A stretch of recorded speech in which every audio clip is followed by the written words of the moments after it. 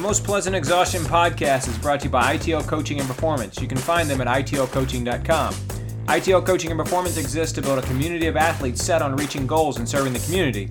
They have a passion for helping people achieve their goals and dreams. ITL coaches are real people with phones, emails, and the desire to spend time with you during your training. They are vested in ITL athletes. ITL takes a communal approach to coaching, so there's always someone available to answer questions and to help adjust the training schedule.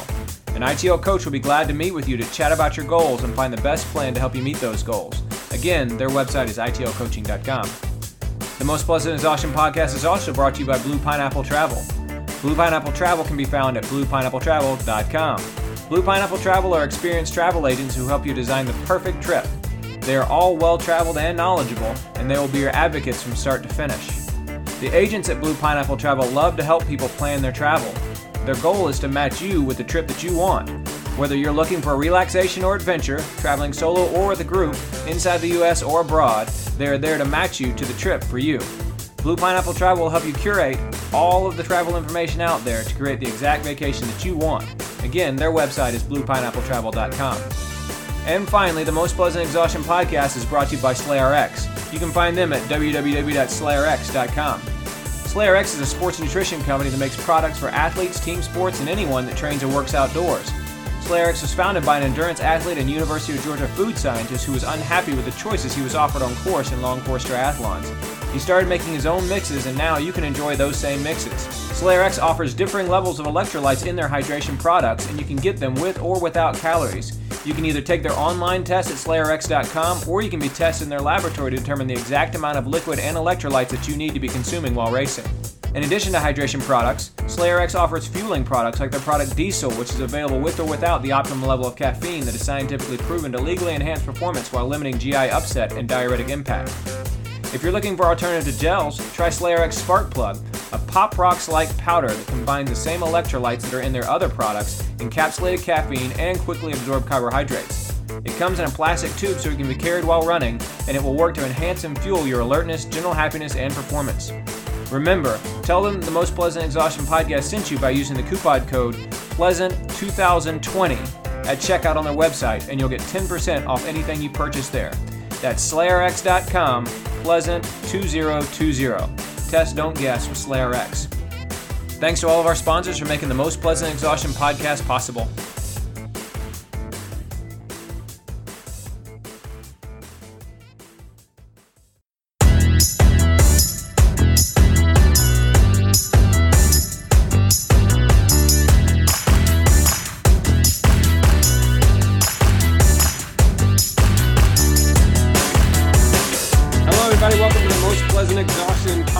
Brought to you by ITL Coaching Performance, Blue Pineapple Travel, and SlayRx. My name is George Darden. I'm an endurance athlete and coach here in Atlanta, Georgia. My name is Michelle Frank, and I'm an endurance athlete here in Atlanta, Georgia. Michelle and I are socially distanced. Alas, Patrick couldn't be with us today, but Michelle is podcasting from my closet. Right on, from your closet. There's like this movement of people podcasting from their closet, and Michelle is not one to miss a trend.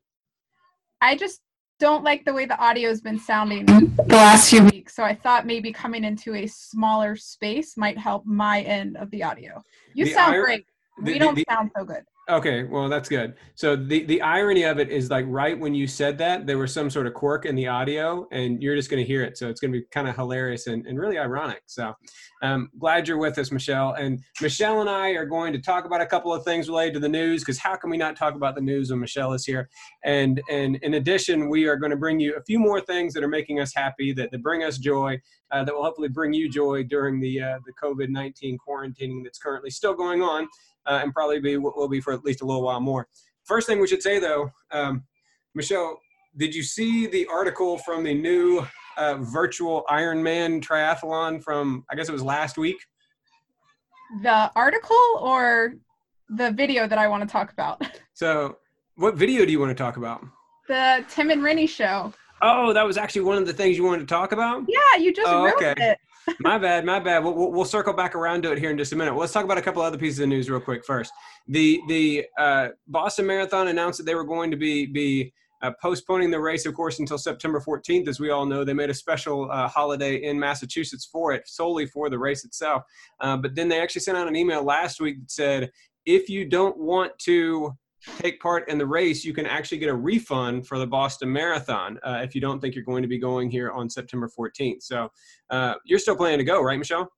I'm still planning to go, and I think was pretty surprised by that email. Me too.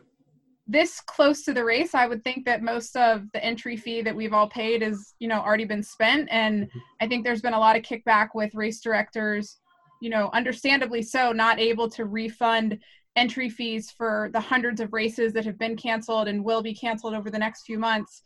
And here comes the Boston Athletic Association with this email that just says, hey, if you can't run and you want your money back, just let us know and we'll refund it. Yeah. So they're kind of in a league of their own for that. I guess they've got enough stature that they can do that. But no, I filled out that survey pretty quickly and said, I'm planning to be there in September. So right on. I don't want my money back. I want to run the race. Right on. I filled it out and said, I want my money back because for me, that's the same weekend now as the Blue Ridge Relay. And since I'm already committed to run the Blue Ridge Relay with a bunch of other people, then I can't do the Blue Ridge Relay and then turn around and do the Boston Marathon, even though that would be a pretty epic weekend. If I did, Friday and Saturday and then did the Blue Ridge Relay or the Boston Marathon on Monday, that would be quite the thing to podcast about, I would say. But I don't think I'm going to do that this time. I mean, the way you ran the Blue Ridge Relay last year, do you think you could run a marathon the next day? Point taken. No is the answer to that question. Definitely not. I plan to run the Blue Ridge Relay in a much wiser way this year. But yeah, the Blue Ridge Relay, for their part, as a matter of fact, sent out an email just this past week, which said that given the fact that not everybody has signed up yet, they didn't feel like it would be fair for them not to offer refunds as well. And so they said, we're going to try and have the race, but if we can't have the race, we're going to try and have it in October. They said, we're only going to delay it for like a month if we have to delay it. They said, but if we flat can't have it, then you can either have a refund. We'll try and do some sort of virtual race, or if you want, you can just donate the money. And everybody on my team, based on what we said, on this podcast a couple of weeks ago, or at least for the reasons that we cited on the podcast a couple of weeks ago, said, no, we'll consider it an in-kind donation, that we'll just give money to the Blue Ridge Relay Foundation so that they can put on the race bigger and better next year. But hopefully it won't come to that because that's the next race on my calendar. So we'll see. We'll see. So on a similar note, the Big Sur Marathon announced today that they are now changing their date to November 15th. That's so interesting. I do wonder if we're going to see a return to fall racing when the weather is still a little bit warmer around the nation. And then if the fears that the coronavirus kind of comes back with a vengeance once the weather turns cold again, October and November, if we're going to have a whole other round of cancellations, are we going to go back and then we're going to be forced to pull the races again? I think it's just going to be a really interesting late summer, early fall, and see how that pans out. So, but running Big Sur in the fall just almost seems as strange as running Boston in September. I don't know. There's just these marathons that are only supposed to take place in certain months. So I guess that's all changing this year. Yeah, no, for sure. And you remember last year on this podcast, we talked to Azumi Yamashita, who talked about how she did the Boston to Big Sur Challenge, which given the year is usually either 1 week or 2 week apart, and you run both those marathons. This year, the Boston to Big Sur Challenge is still in place, but it's 61 days apart. Yeah, that's not really a challenge. So yeah, not quite the same. Not quite the same, but we'll see. And then the Peachtree Road Race I thought was kind of interesting as well. So as we mentioned a couple of weeks ago on this podcast, the Peachtree Road Race is really kind of vying to be the first big mass participation event that happens on July 4th. And they haven't said that expressly, but I think that's very much what they want. Interestingly, they opened up the lottery just at the same time period that they always do in the second half of March, the last couple of weeks of March. And then they try and accept as many people as they can through their lottery. They actually had fewer applicants in their lottery this year than they actually have spaces in the race. Yeah, there's space for 60,000 runners, and I believe only 45,000 people are entered and accepted so far. So they were going to do another round of registration closer to the race. Do you know if that's going to be another lottery or if that's just going to be a first come, first serve, or have they announced that? They haven't said anything about it because they wanted to make sure, and this is understandable, they want to make sure they're actually going to have the race before they actually open it up to even more registrants. And so there was a line in the email they sent us, congratulations, all of you are into the race. And it said, in the event that we end up having the race, or if it appears that the race is in fact going to happen, then we will open up for another round of registration, which is pretty cool. Yeah, I would. Pretty cool. I don't know. Something felt strange about getting those emails about registering for the race, and all the hype surrounding it right as we went into kind of a work from home, to the shelter in place. But I would think if you're the Atlanta Track Club, you really need this race to happen in July. You need the revenue from the Olympic trials this past year, and just general, enthusiasm for the sport, and everyone gets a chance to get back out there and be together and run. But it does seem, I mean, if you think about the starting corrals at the Peachtree, all 30, 40 of them, and how close together people are, it does seem almost terrifying to me that we might be back to that by July 4th. It's hard to imagine. It's hard to believe. I mean, one of my big things that I've thought about a lot over the course of just the past month, since we've been alone so much, or with such a small group of people, i.e. my family, and that's it so much. And since I've been connecting to people like you online and via Zoom and stuff like that, one of the big things that I've really taken away from is how much of my life is in crowds.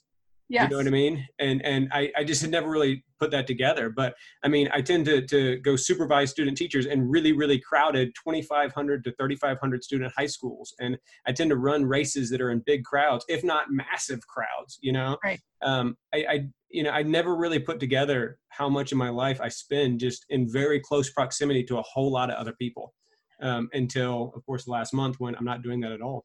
Right.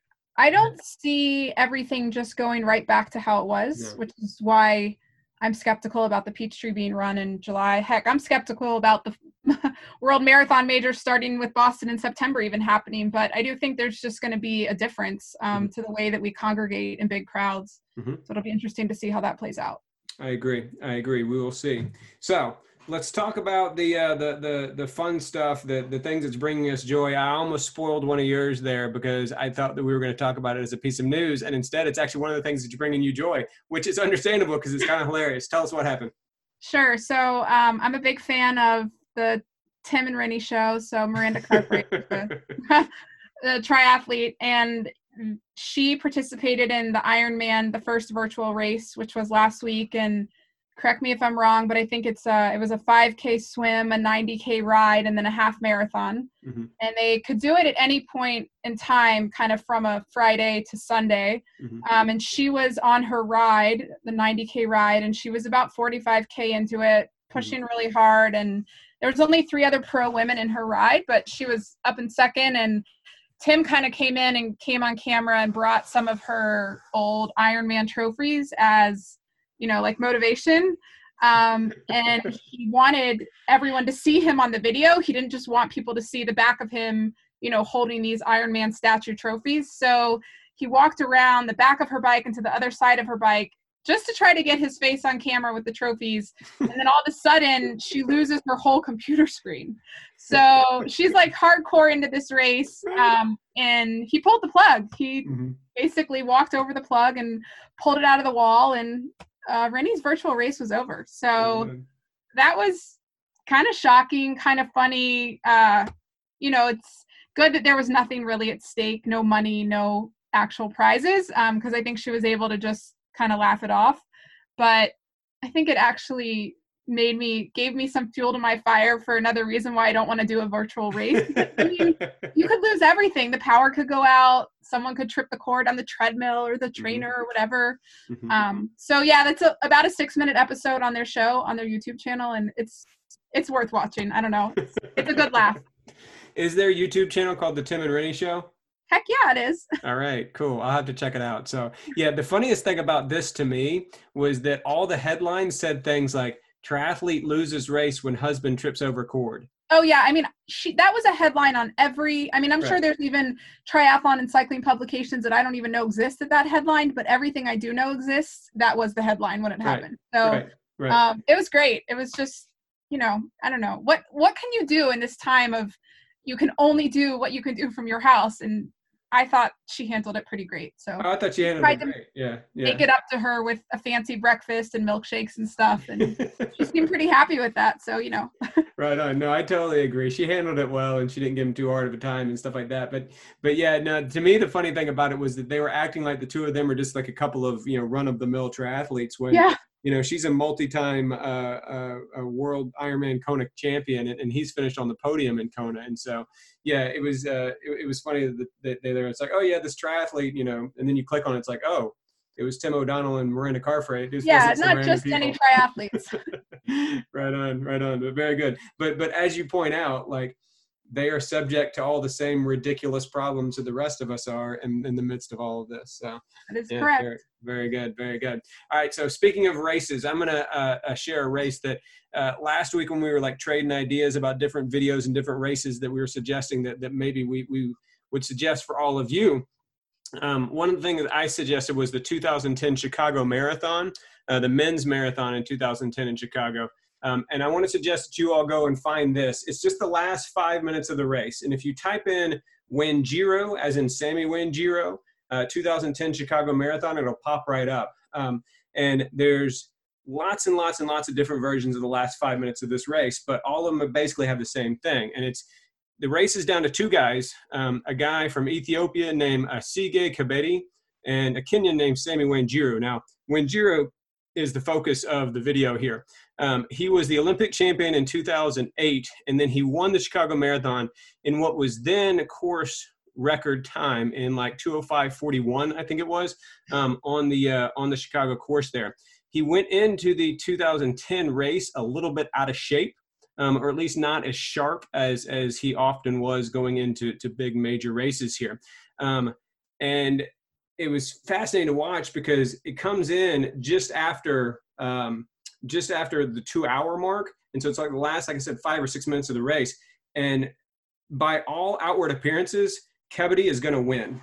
And Wanjiru is kind of like falling off of him, then battles up to catch up with him, then falls off, then battles up to catch up with him, then falls off again. Like literally Wanjiru was beaten like 5 or 6 times in this race. And they make the last turn onto Roosevelt to go up the only hill on that course. And Sammy Wanjiru finally just throws in this massive surge and is able to actually get away from Sige Kebede and is able to win the race in 2:06:24. The reason why it's a great thing to watch, there's 2 big reasons. Number one is because so often when we watch African runners, particularly marathoners run, they look like so light and airy and easy. And like when we watched Eliud Kipchoge run under 2 hours, he crossed the finish line. It's like, he looked like he could have kept on running.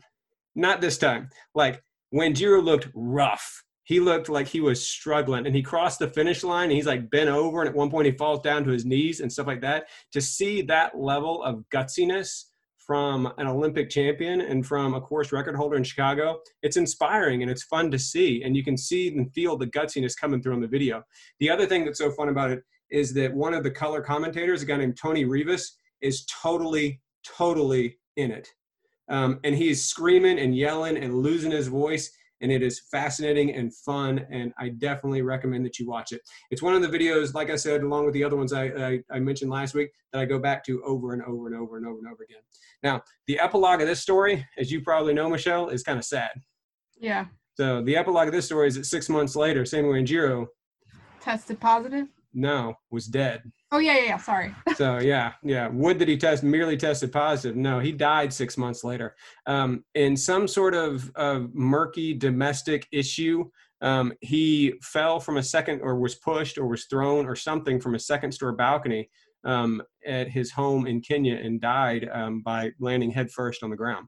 And so, this is a guy at the height of his career, and he ends up dying, in this really sort of mysterious and very strange and twisted way. And so not a happy epilogue there, but again, kind of similar to what we were talking about with Steve Prefontaine last week, it kind of builds that legend so much more around him. You always kind of wonder what Sammy Wanjiru could have been had it not been for his very untimely death there. So I think that in the video, Tony Rivas, the commentator, says that he's had bigger victories, but this was obviously his most impressive one. And so I do suggest you see that. Have you seen it, Michelle? I believe I watched it live when it happened, but I have not watched the video replay. All right.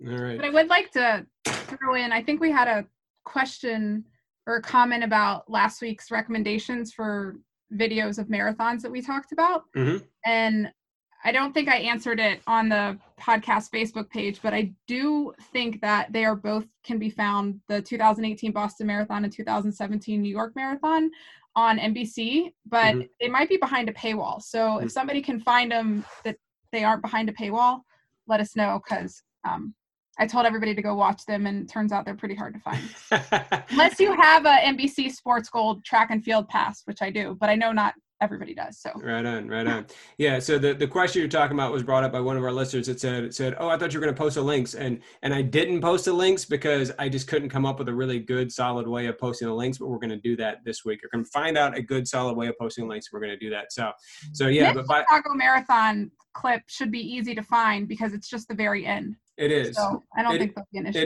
It is easy to find. I mean, and mind you, all of these things are easy for me to find because I've watched them so often that I literally type in WA and it says Wanjiro 2010 Chicago Marathon, and it knows I'm going to be watching that yet again. And so all these things are super easy for me to find. But let me encourage you to watch them, 10, 15 times a piece, and then they'll be easy for you to find as well. Well, I did download the YouTube app today, so I'm getting there. Right on. So speaking of downloading the YouTube app and speaking of all these things that are difficult or not too difficult, or speaking of the things that when I just barely type stuff, they totally pop up in my YouTube and populate the search bar. Have you watched the Prince video yet? I did watch the Prince video. I don't know anything about music or Prince or the Beatles. I mean, I know about the Beatles, but I feel like we have a very different relationship with the video. I don't even know what I would call it. It's just a video to me. It doesn't mean anything to me. The people in it, the music, okay, I can't figure out the deal. But just by watching Prince alone, were you not impressed with the way he could play?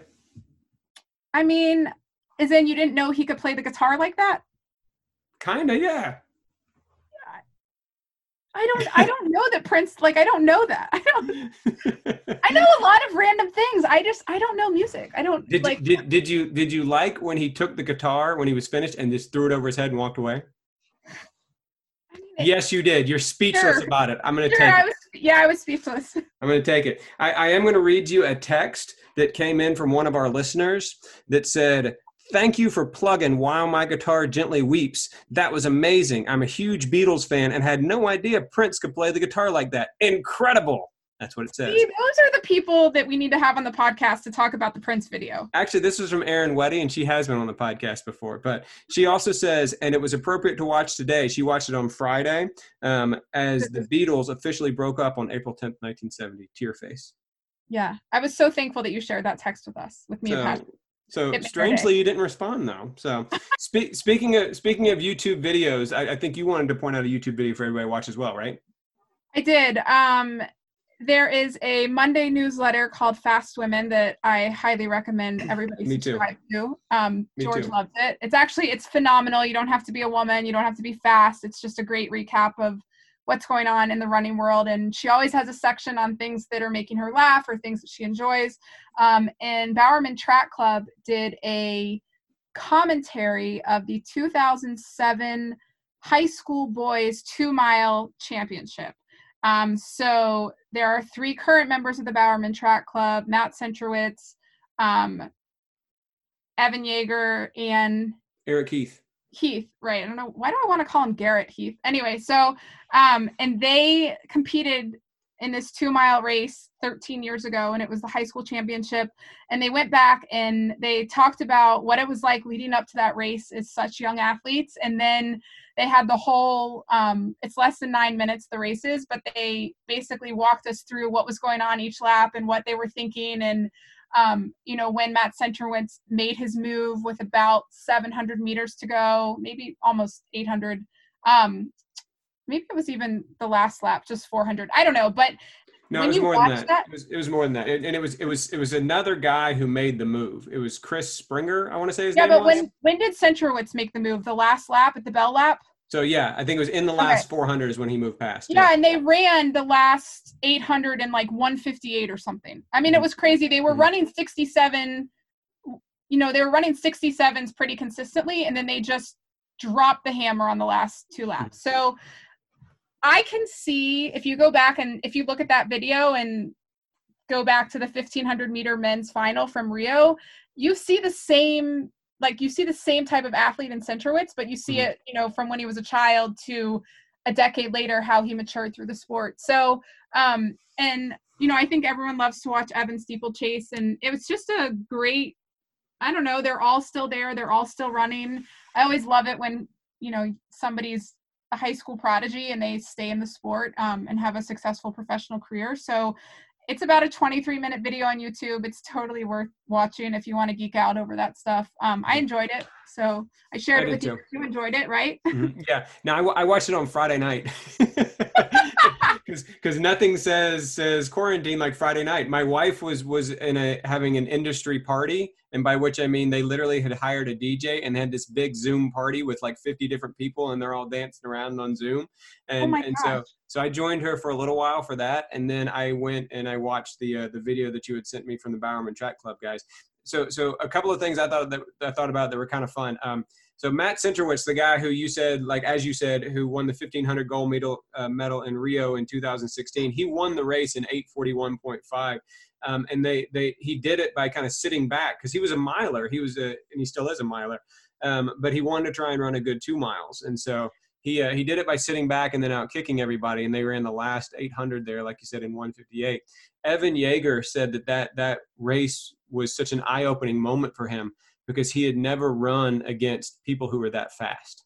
He said he had always run against people who basically he could beat. They were pretty good runners, but he was better than they were. But he didn't know that it was possible for a 17-year-old or 18-year-old to run the last 800 meters of a 2-mile race in under 2 minutes, which I thought an interesting point. Matt Centrowitz's father is a famous coach, and he was mostly coached by his father at that time and throughout high school.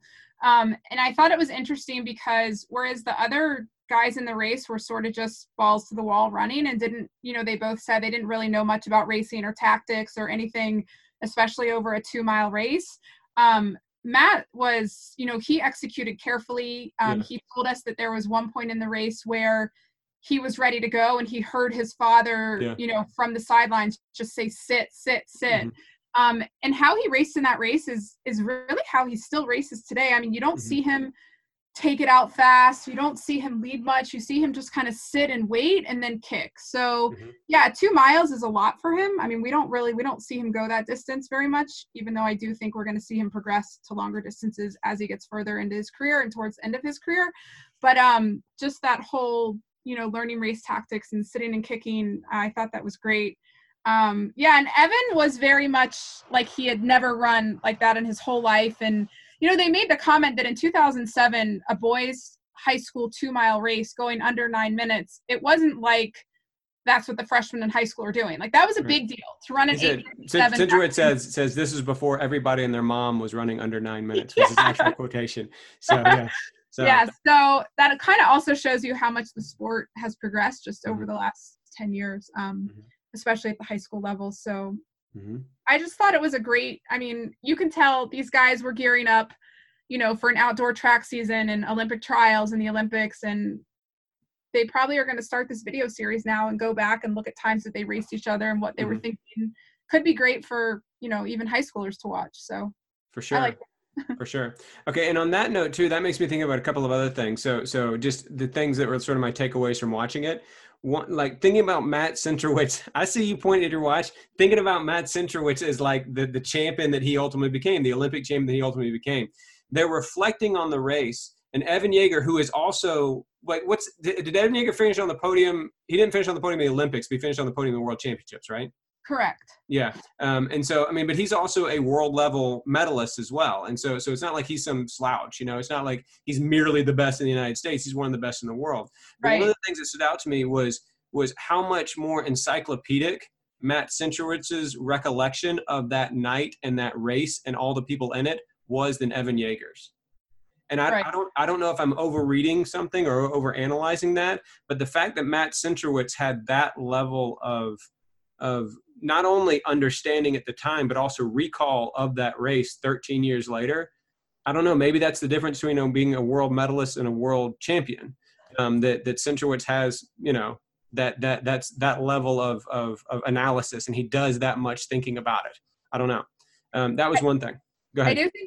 I think Evan didn't medal in London in 2012, but he was the silver medalist in Rio in 2016. Okay, there you go. Sorry. There you go. So, yeah. But I also think it just shows they're just such different runners, even though they're both, world class in their event. The way that they process and the way that they race, you can both be the top at what you do, but just get there through totally different means.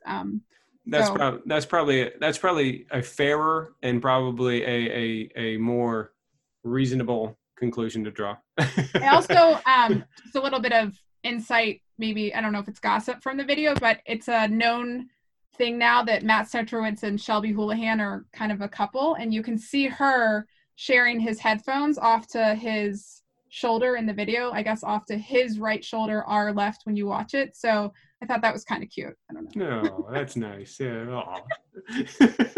No, I didn't know that at all. So that is good to know. The other thing that I think is interesting about Centrowitz, just in terms of his mindset with what you were talking about, was that he says at the end of the video, he said, I ran 8:41.5 and I won the race. And to me, that was totally cool because I ran the exact same thing that Steve Prefontaine ran. And he said, in the future, he said, there's going to be hundreds of people that run faster than me. And one day I'm going to have like the 100th best time on the list. He said, I don't care about that because I won the race and because I ran the same time as Steve Prefontaine. And I think like that attitude that it doesn't matter, like it matters who wins the race. Right. And these sort of cool things, as opposed to like trying to run the fastest times and put away a world record that nobody will ever be able to run again. I think that mindset is very interesting as well. I think that mindset is what wins world championship and Olympic medals on the track. 100% agreed. You could run a 10,000 meter race in 2 minutes slower than a world record, but it's all about how does the race go out? What are the tactics of the other people in the race, and how are you going to respond to those tactics on that day? Absolutely. And you can see, back 13 years ago when he was just a kid, like he had the mentality for it. So he's fun to watch. I hope, I guess Tokyo 2021, we'll see him out there. I don't know. Right on. Right on. Very good. Very good. All right. So I'm going to be switching it up a little bit here. So still talking about a YouTube video, but getting away from running and endurance sports a little bit. I'm going to encourage everybody to go out and look at the 2009 video that's posted by the White House on the White House YouTube page of when Lin-Manuel Miranda first showed up and shared the beginnings of Hamilton with the world. Have you watched this before? You've seen Hamilton. I've seen Hamilton one time, but I can't even begin to profess that I know nearly anything about Hamilton compared to you. Okay. I had Hamilton tickets for yesterday, actually. Another thing that's postponed because of the pandemic. So that's tough. They've been doing some cool stuff on their YouTube page and on their Facebook page. Ham at Home. They're hashtagging it. All right. Well, tell us about it. Well, and then speaking of stuff that they're doing right now, that the Some Good News, the SGN that John Krasinski's doing right now. No, you don't know that. But so John Krasinski he played Jim on The Office, and he's now Jim Ryan on the Amazon series, or Jack Ryan on the Amazon series. He's married to Emily Blunt, and Emily Blunt was Mary Poppins and a few other folks like that. But anyway, so he's been doing this YouTube thing where he does Some Good News. And then on episode 2 of Some Good News, like 10 people put it on my Facebook page because 10 minutes into it, Lin-Manuel Miranda and then all the rest of the inaugural cast come on. And from all of their own individual locations, they sing the opening song from Hamilton. So it was great. In unison? Like, did they yell it? Or? Yeah. Wow. It's cool. It's very good. That's good. Cool. And so it's the same people who sing on the album, which is cool to watch. Right. So anyway, Hamilton didn't really hit the stage until like 2014, 2015, right? Lin-Manuel Miranda didn't start writing it until like 2007, 2008. He read Ron Chernow's book, Hamilton, when he was on vacation in Mexico. And he said, this would actually make a pretty good musical. And then he ended up writing first a concept album, or he at least began writing a concept album about it. And the first song he wrote was ultimately the song that became the intro song to the whole thing. The dun, dun, dun, dun, dun, dun, dun, dun, dun, dun, right? How does a bastard, orphan, son of a whore, and a Scotsman dropped in the middle of a forgotten spot in the Caribbean? Anyway, so that song, that was the first song that he wrote. And for a while, for like a year, it was the only song that he had. So he was invited, since he was a Tony winner at this point already, for his musical called In the Heights. He was invited in 2009 to a cultural night at the White House, which presidents sometimes do. They invite a whole bunch of cultural people to come in and they perform something. They do a poetry reading or a song or something else like that. And so they brought him in to, do a piece.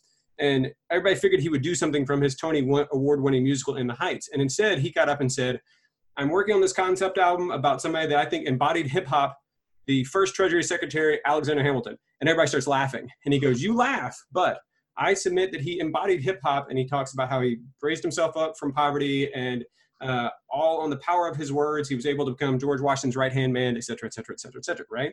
And then he literally begins that song in the version that it was then in 2009, which is just like a one-person rap with Lackamore over on the piano, and everybody's snapping along, and literally people are laughing, and because it's hilarious. The idea in 2009 of a hip hop musical or a hip hop song about Alexander Hamilton was completely ludicrous. Right. Whereas now it's just like, well, yeah, of course it's Hamilton, but those people aren't laughing anymore. Exactly. Yeah. Nobody's laughing anymore about it. But, so it's fun to watch it because ultimately what it became, but it's also fun to watch it because he's so talented and so fantastic. And it's such a pure performance in terms of one guy, one microphone, one piano, and everybody kind of snapping along. So it's definitely very fun to watch. And you get to see the artistry and the mastery and the genius of Lin-Manuel Miranda on stage. So yeah, I very much suggest everybody check that out too.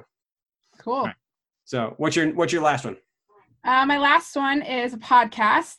Des Linden was on I'll Have Another, episode 240. I think it's worth plugging this on our podcast. It's a kind of probably a little bit of a different audience, but I thought it was a great podcast. It was a little bit different from what we usually hear from Des. She basically just right out of the gun was like, what the heck are you training for? Like, you just came in 4th place at the Olympic trials. Now there's no Olympics to even train as an alternate for. You were going to run Boston, but now there's no Boston. So we kind of get an update on what she's planning to do for the fall without mentioning specific races. Although she does hint that the marathon trials and the Boston double this spring was really intriguing to her, and the Boston in the fall in September with New York City on its regularly scheduled date in November is a similar back-to-back. So she's going to kind of hopefully make an announcement once things get more finalized soon enough. But she did say, and I thought this was a really interesting idea, that she is going to train for a time trial right now, either an 8K or a 10K. So I thought that was an interesting idea for maybe how to mix things up for those of us whose spring marathons or spring, summer triathlons, early fall stuff is either been canceled or suspect. Seems like a good idea to me. Like, I'd way rather do a time trial than a virtual race. Hint, hint. Okay, I was about to call you out on that. Virtual race versus time trial. What are we saying is the difference between a virtual race and a time trial here? Well, a time trial is like go to the track by yourself and run a time trial. Like, do a for real thing, not some computerized thing on an indoor piece of equipment. Ah, okay. I see. Also, yeah, I don't know. Nope. No, okay. So actually, you highlight something sort of interesting here, and that is that in the era in which we're now living, in post-March 2020, what we call a virtual race is something different. Because before now, I had always thought of a virtual race as something asynchronous. It's something where people aren't necessarily all coming together at the same time to run. Rather everybody sort of does their own thing, and then you maybe get a t-shirt and you maybe get a medal and that sort of thing. But you could run a 5K. Like Strava has these challenges every month. Run a 10K, and you run it anytime over the course of the month. That's what I've always thought of as a virtual race. But now, and you make a good point, that now when we say the term virtual race, we're actually thinking of a synchronous activity, that everybody's showing up at the same time to actually race, potentially in a Zoom environment or in Ruby or something like that, in order that they can all kind of see each other and take part in a virtual race. That's kind of what it feels like to me when you threaten virtual race. I don't want to do that. So all right. I don't know. I liked her idea of, maybe somebody else out there that sounds good to them is just something to stay motivated, but training for a 5K or a 10K when maybe something longer and harder is still on the schedule for the fall and can kind of still accomplish both. She talked a little bit about the marathon trials outcome and kind of the emotional processing of that. And then a great part of the podcast. It kind of mostly went into a couple of things to make people's quarantine more fun. Which actually, I want to stop and ask you: are we like calling this a quarantine? I mean, is that the term? Because you're using the same term. Like, are we actually all quarantined? Like, is that the right word? Because to me, quarantine would be used if you are presumed positive for coronavirus or you tested positive, and you really just have to stay like isolated in one room. Mm-hmm. But I don't think of just me in the house with my family, or I don't know. I don't think of it as quarantined. I think of it as just shelter at home or something like that. Is it different? Fair. Yeah. I don't know. So I'm not the right person to ask, even though I am someone who, as you know, is somebody who believes that terminology very much matters. Yeah. Is it semantic or does it matter? Like, so no, I think I'm very much a believer that generally speaking, terminology matters. And so the fact that I've been using, quarantine in perhaps an uninformed way is maybe not a good thing, but not at the same time. One thing that I read when all the shelter in place things were first starting to happen and when social distancing guidelines were beginning to be actually truly enforced, was that they were based on the presumption that most of us were positive. Right. And so effectively it's like a mass quarantine, that everybody is being quarantined. But the only way that you can actually pull off a mass quarantine is in the sort of voluntary shelter in place CDC guideline way that we're actually going about it. Right. So maybe that was a big off topic, separate story, but I don't know that I think the way everybody is using the word quarantine is exactly correct. But anyway, a couple of things like in kind of we're doing. But it sounds like she's been listening to the Most Pleasant Exhaustion podcast. So yes, she's actually pointing out things that you can do while you're in quarantine or shelter in place, or while right. it is that you have a little bit of extra time from not commuting or whatever it happens to be, things that actually can bring joy to your life in these otherwise stressful times. Right. So specifically we on that we should get her on the podcast. We should. That sounds like a great idea. I'll get working on that right after we finish recording. Right on. So she had a couple things. Yeah. So she had a couple things that she recommended that I just thought I would share to make people's quarantine more fun. And one that we've already kind of done at ITL. So she wanted to make a public open playlist on Spotify called Quarantunes. I happened to have looked that up, and there's already like half a dozen Quarantune playlists, and none of them are hers. But I thought it was a good idea. And the podcast host, Lindsay Hine, actually wanted people to send her if they had done something like that, or they had links to some type of open playlist like that on Spotify that they liked. And like the playlist that I created a couple of weeks ago that you said was not great. No, I sent her my playlist from last week. Nice. And she loved it. So I don't know if that'll go anywhere, but it was a good playlist. It was a good playlist. I told her about ITL Track Tuesday, and this is what we were doing. Mm-hmm. And then she also talked about some good books that she had read, Gentlemen in Moscow, how it was kind of relevant to what we're all living through right now, just, Life of Pi. And then she talked about fun games that you could do with just you and your partner or kids, or through FaceTime or Zoom with other friends and family, and then just comics that she was enjoying. So I thought that comics, yeah. And then they ended the podcast with a bunch of great listener questions, and one of them was actually Shawana White, who I think a lot of us know from when she raced locally here for Atlanta Track Club and Skechers and all that. So I thought it was a great podcast. It's something different, and I think everyone pretty much appreciates Des almost anytime she's on a podcast. So right on. That made me happy. Right on. Des Linden on the I'll Have Another podcast. Right. All right. Very good. Very good. I will add that to my queue. Michelle is like my personal podcast vetter. And so amidst all of the other podcasts that are out there about endurance sports, she listens to all of them, and then she points out to me which ones I should actually listen to, which I'll always appreciate. All right, last one I'll share is a Facebook group. It has about 720,000 members, and it's super cool. It's called View from My Window. And View from My Window is exactly what it sounds like. It's people who are under shelter-in-place orders all around the world, just going to their back windows and taking a picture of what it is that they're seeing. And it's literally all around the world. And so it's literally just what it sounds like. View from my window. Here's the view from my window right now. And I was thinking about it. I was talking about to my wife about it, why it's so compelling and why it's so interesting. And there's a few different reasons. One of them is because photos are just kind of beautiful. I mean, just there are shots of beauty in the world right now. You know, you can see like a sunset in New Zealand. And then there was a guy yesterday who lives on the edge of a wildlife park in South Africa. And so the view out his back window was a bunch of elephants walking by. And there was somebody in Australia that had some kangaroos on her back porch. And so the view from her window was these kangaroos that were kind of watching the sunrise and that sort of thing. And so, and then you of course have people in big cities, and you can sort of appreciate some of the beauty of some of the classic cities around the world from these photos that people are posting on there.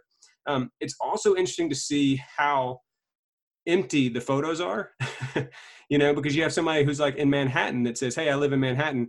Here's the photo from my porch, and the streets are empty. Fifth Avenue is like desolate. It's just the craziest thing. Yeah. And it's incredible to see that. And normally they would be looking down on hustle, bustle, people everywhere, cars, honking, etc., everything else. And it's just empty. It's desolate because everybody's inside. And so it's kind of interesting to see, you know, and it's not just American, again, it's around the world. And so you get to see a picture of Brussels with nobody in it. You get to see the sunset in Italy with in Rome, and there's no human beings in the pictures. And so it's kind of interesting to see that. But the third thing is that in an interesting sort of way, it actually provides a lot of solidarity, a lot of feeling that we're not in this whole shelter in place thing alone, not just here, you know, in Georgia, here in the United States, but even around the world. Like, we're not by ourselves. And it's interesting when you're part of a movement, usually when you're part of a big group of people who are all cooperating together to try and get something done and to make the world better, usually you get to actually march down the street with those people, or meet with those people, or shake hands, or spend time, or go to meetings. And this is literally the opposite of that. Like, we're all part of this movement together trying to do this thing that's good for all of us. And we can't join together to do it. Like, literally requires us to separate ourselves from one another. And that's a very kind of contradictory and sort of lonely endeavor. And this kind of helps with that. I mean, I was telling my wife that it helps me, and it helps all of us who are trying to follow these guidelines as closely and as with as much fidelity as we can. It gives a lot of solace to me to know that, you know, we as human beings are in this together, and we're doing it. And by all accounts, it seems to be working. And so that's good. I strongly suggest you check it out. View from my window, 720,000 members, Facebook group. I joined it a few hours ago, but it was only 715,000. So if it's picking up that quickly, then it's pretty impressive. Yeah, no kidding. And of course, now that we've plugged it, it's probably be over 1 million by tomorrow. So we'll see. Oh, for sure. For sure. Right on.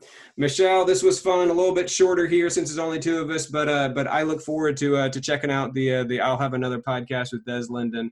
And maybe I'll go back and watch the Bowerman Track Club video once. It was great. Very good. Thanks, everybody, for joining us. Thanks, Michelle, for being here. We'll see you next time on the Most Pleasant Exhaustion Podcast.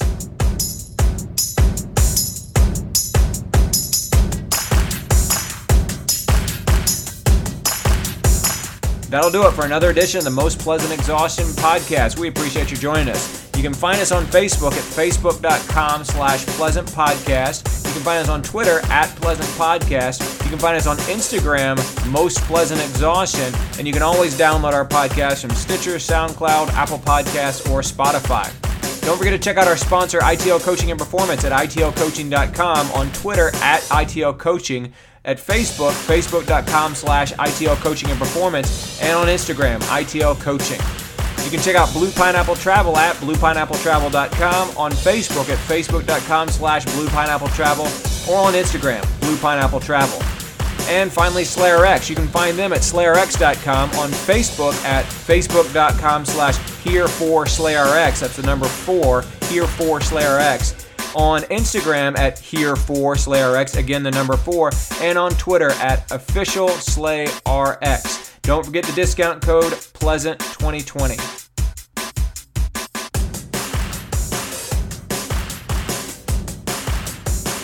On behalf of Patrick Ollinger and Michelle Frank, this is George Darden. We appreciate you joining us on the Most Pleasant Exhaustion Podcast.